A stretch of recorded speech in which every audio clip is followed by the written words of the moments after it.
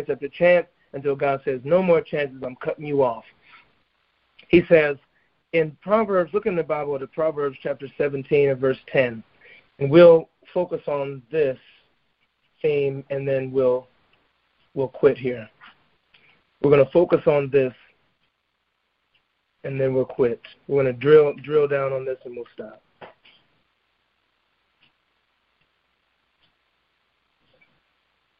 Proverbs chapter 17 and verse 10. See, God has to cut it off of us, cut the foolishness out of us, because it is like a hand. It is like cutting off the foot.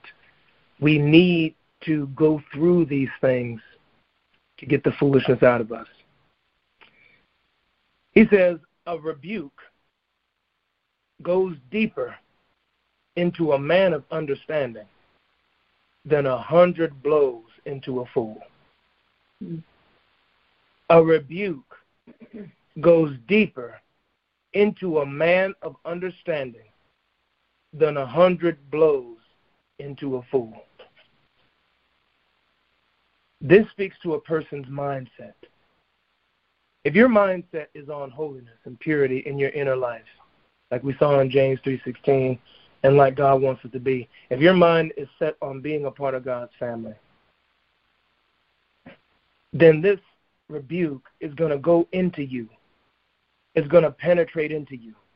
Because the Bible says that the fear of the Lord is the beginning of wisdom, and to depart from evil is understanding. So if your mindset is to depart from evil and join God's family, then when somebody corrects you, then what's going to happen? That rebuke is going to go into you. It's going to be working on you. It's going to start changing you. It's going to start grating on your mind. Lord, the first thing you're going to do when somebody corrects you is not going to be to fault find with them or to trying to get out of it. And, well, such and such said this to me, so I'm just going to leave the church, or I'm not going to, that's not going to be your first response. Your first response is going to be to think and pray, Lord, is this person right? Is what they're saying true about me? And if it's true about me, Lord, then give me victory over this sin that they're talking about. You see, your habits are going to change. Your decisions are going to change. How you spend, when you receive Christ, how you spend your money is going to change. What you're going to watch is going to change. Where you go is going to change. Who you hang around is going to change. What you eat is going to change. Everything about you is going to change when you have a mindset that says, I'm going in the way of holiness. Everything. You can receive the rebuke and then immediately start beginning to make changes in your life. That's why the Bible says in Psalm 119, I will hasten and will not delay to obey your commands. Folks say, oh, it takes time all the time. Yes, true, change does take time. But you could be well on your way to making change. There are certain things that you can do quickly. You can start making changes immediately. Long term, yes, it's going to take time to make change permanent. But when you hear the correction, you can immediately begin the process of making it right. The Lord shows you there's this man that you haven't forgiven your father for the abuse, the abandonment, neglect. You haven't forgiven that man who molested you or raped you. You haven't forgiven that person who robbed you or who lied on you. You haven't forgiven that person. You don't need to take forever to go about doing that. No, that's a change that you can make immediately. Lord, give me the power to forgive this person. Lord, give me the power to do this. Give me the power to make it right. So when you have a mindset that says I want to be holy, then the rebuke is going to go down into you. It's going to start working on you. You're going to feel some sorrow. You see, that's what the Bible says, godly sorrow produces repentance. You're going to start being sorry for your sin. And this is how you know people who are truly saved and people who are not. People who are truly saved are sorry for their sin. It's not a bow your head and raise your hand type thing, confess the sinner's prayer and all this kind of stuff. None of that stuff is in the Bible. Bow your head and raise your hands is not in the Bible. Say the sinner's prayer is not in the Bible. None of that is in the Bible. Salvation from sin begins with repentance, a sincere repentance And what does that look like? Write this down. You don't have to turn there if you don't want to. Write this down. Acts chapter 2 and verse 37.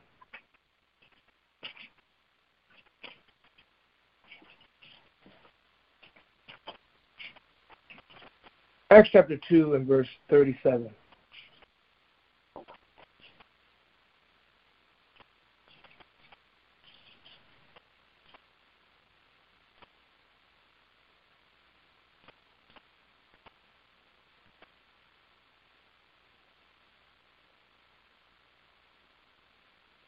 All right.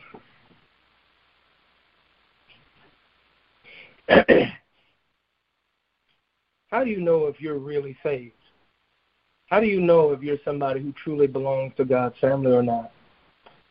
How do you know that you're even on the way? Acts chapter 2 tells us this. Now, Peter just got finished preaching the word. He preached a message of repentance. He said, you killed the author of life. You killed Christ Jesus. You had a hand. You ignored all the warnings over all these thousands of years of receiving and hearing the law of God. You rejected the author, the one who gave the law. You rejected them, and he rebuked them. He rebuked them sternly. He preached hard against what they did. He says, you killed the Holy One. You killed the author of life. He rebuked them. And what was their response to that rebuke? Verse 37. Now, when they heard this, they were cut. They were cut to the heart. They were cut and said to Peter and the rest of the apostles, brethren, what shall we do? What do I do to fix this? What do I do? What do I do? When you're cut to the heart, you cry out. What do I do? What do I do, Lord, to make it better? How do I make it right? You see, that's how you know that the Word of God is working. That's how you know you're on the path to holiness, that you're receiving the discipline, is when God corrects you. You say, Lord, what can I do to make it right? You're cut in your heart. There's conviction. There's pain. There's grief. There's guilt. There's sorrow. All of that is working. That godly sorrow is working, producing repentance in you and me, which leads to holiness, the Bible says. You see, all of that is at work. And for the majority of people who say that they're saved, who say that they're Christian, that is not what happens in their life. It can't be. It can't be, because there's too much mess. There's too much going on out here. Too much immorality. Too much divorce. The divorce rate is 50% among Christians. That's 1 out of every 2 marriages failing. Somebody's not repenting. It's not working. It's not working. The Word of God is not working in their heart, bringing grief, bringing sorrow. They were cut to the heart. And they said, brothers, what shall we do? What shall we do to be saved? What shall we do to make this thing right? And when God sends somebody your path, or when he shows you something in the scriptures, or when he puts you in a situation and you're being beat on by the Word of God, you're being beat on by that brother, sister who's rebuking you, and if that word is cutting in your heart and you're being convinced of your sin and you're crying out, that's how you know you're on the way to holiness. And that's how you know you're a part of God's people. Write this down. Don't turn there. In your Bibles, write down Ezekiel chapter 9. In Ezekiel chapter 9, God is bringing judgment on the children of Israel. Don't turn there. Just write it down. Ezekiel chapter 9, the Lord is bringing judgment on the children of Israel. And God says, he says, begin at my sanctuary. You see all of the women are worshiping other gods. The men are worshiping other gods. The leaders are in the temple, the house of God, worshiping other gods, right? And so what does God do? God summons a destroyer, an angel. He says, destroy Jerusalem, slay up and down. He says, but to the people who are mourning, the people who are crying about the sin that's going on in the city, the people who are full of grief over what is happening, what is going on around them, the people who are sad about it, the people who grieve their sin, who are sorry about what they're doing, who feel remorse, who feel pain, who feel guilt. Put a mark on them. He says, put a mark on them. Are you marked? Do you and me have the mark of God? He says, put a mark on them. Destroy everybody else. But the ones who have the mark, spare them. The mark of holiness is that you grieve over your sin. None of us are perfect. None of us. None of us are perfect. None of us are there. All of our thoughts testify against us, make us guilty. All of our thoughts. Everything, all of our thoughts. If somebody were to say you're guilty, your brain would probably just jump out of your head and say, you lying. You are lying. If I were to say I'm perfect, I'd be on my way to hell. I know I'm not perfect. None of us are. But the point is that you and I are striving that every time God brings sin our way to inform us of our sin, we are repentant of it. We are remorseful about it. We don't get arrogant and rebellious about it and say, well, Lord, this ain't true of me. As I tell when somebody God brings somebody to your path and say, you know, brother Rip, you got to stop doing this. Well, it ain't. Look at what you're doing. Or when God puts you in a situation, you trying to get out of it. No, that's not how we respond. We let the word of God cut. We let it cut us. We let it cut us open and bleed us dry of our selfishness and selfish ambition. We let it work on us and change our hearts. This is why the Bible says in 2 Corinthians in chapter 3 that we are transformed into the image of his Son. Daily transformation into the image of Jesus Christ, Yeshua our Lord. That when he shows us something in the word or he shows us something from a brother and we're remorseful and we feel guilty and we're sorry about it, that when we humble ourselves and admit to it, then the Holy Spirit works.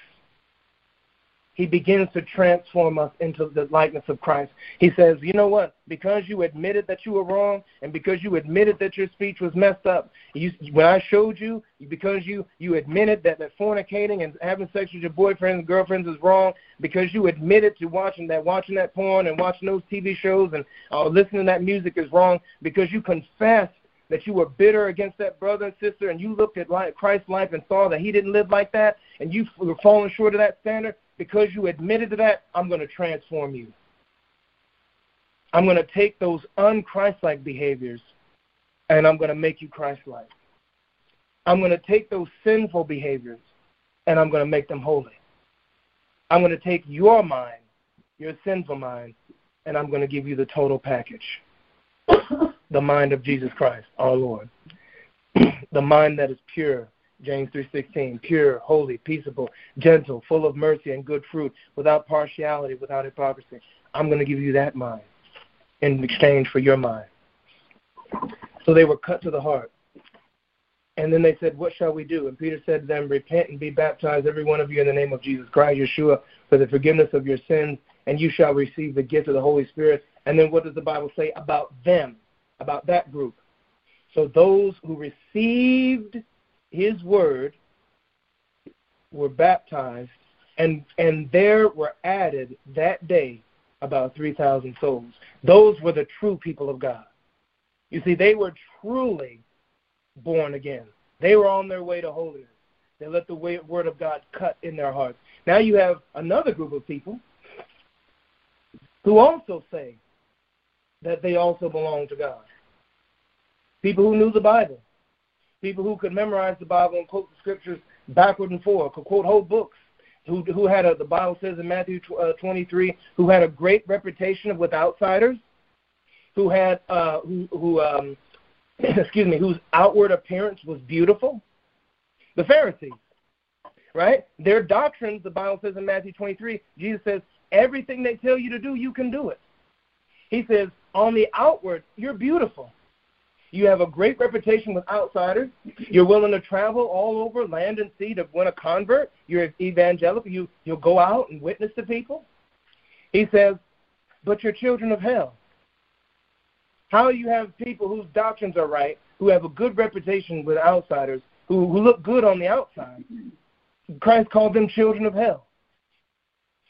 And why is that?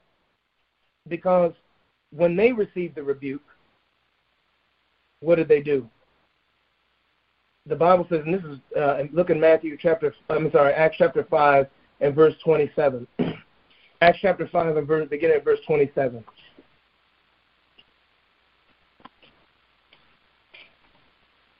Acts chapter 5 and verse 27. He says, Now, this is after they had locked them up once. And the angel of God had broke them out of prison, and they were back in the temple preaching the gospel. So they arrested them again and set them before the council. Now listen to this rebuke that Peter gives. He says, and when they had brought them, they set them before the council. And the high priest questioned them, saying, we strictly charge you not to teach in this name. Yet here you have filled Jerusalem with your teaching, and you intend to bring this man's blood upon us. But Peter and the apostles answered, we must obey God rather than men. The God of our fathers raised Yeshua, whom you killed by hanging him on a tree. Listen to the rebuke. Whom you killed by hanging him on a tree. God exalted him at his right hand as leader and Savior to give repentance to Israel and forgiveness of sins. And we are witnesses to these things. And so is the Holy Spirit, whom God has given to those who obey him. Now look at their results. When they heard this, they were cut to the heart and wanted to kill them. You see the difference? You see the difference between people who are on the path to holiness and those who aren't? People who are on the path to holiness, to joining God's family, when they're rebuked, what do? Lord, save us. What do we do? What do we do to make it right? How do I fix it, Lord? How do I correct my behavior? How do I stop doing the thing that displeases you? People who are not, but say that they belong to God, which is what the Pharisees did. They said they belong to God. They're the chosen people. They can quote the scriptures back and forth. They're in the position. They're preachers and teachers and this and that, leaders in the of their religious sect, people who claim to be from God. But what did they do? They took counsel to kill them when they were rebuked. You see, that's the clearest sign that you're not a child of God. If when you receive correction from God, receive correction sent by God, because that's who these apostles were. Apostle means sent one. God sent them to them at that moment to hear the rebuke. And what did they do? Instead of listening, instead of saying, you know what, you're right, we killed them. Let's repent. They said, no, we're going to destroy you instead. We're going to destroy you instead. The clearest indication that you are not a child of God is that you cannot hear rebuke and correction. Remember that all your life. Remember that all your life. All your life. Because that's all God is going to do for you and me. That's the number one thing. God can't do nothing. Listen to me carefully. God cannot do anything for you if you will not hear correction. He will not. Because Revelation chapter 3 tells you and me, those whom I love, I rebuke and discipline. Be earnest then and repent. If you won't receive it, then you're rejecting God as your Father. That's what you and me are doing. And when you reject him as your Father, you're rejecting holiness. And when you reject holiness, you're rejecting salvation, eternal life. Without holiness, none of us shall see God. None of us. Discipline, rebuke, and correction are the keys to entering into God's family forever. And you and I have to be willing to submit to the pain of that. That's what Christ did, and that's what you and I are going to have to do. The Bible says, let this mind be in you that was also in Christ Jesus. The mind that he had is the mind that we're to have too. Receive the rebuke, receive the correction, join God's family. You and me together. We need each other. See, we underestimate our need for each other. When my wife lives holy and makes holy decisions, that inspires me to live holy. When Pastor Freeman is living holy and making holy choices and separating himself, that gives me the courage, further courage, what? To separate myself. You see, just like Shadrach, Meshach, and Abednego, they had a Daniel. They had a Daniel to stand up and say, no, we're not defiling ourselves. And then what happened? They got bold too. That gave them courage. One stood up. Okay, we're going to stand with him. You see, that's why we have a body. That's what the church is. It's a body of believers.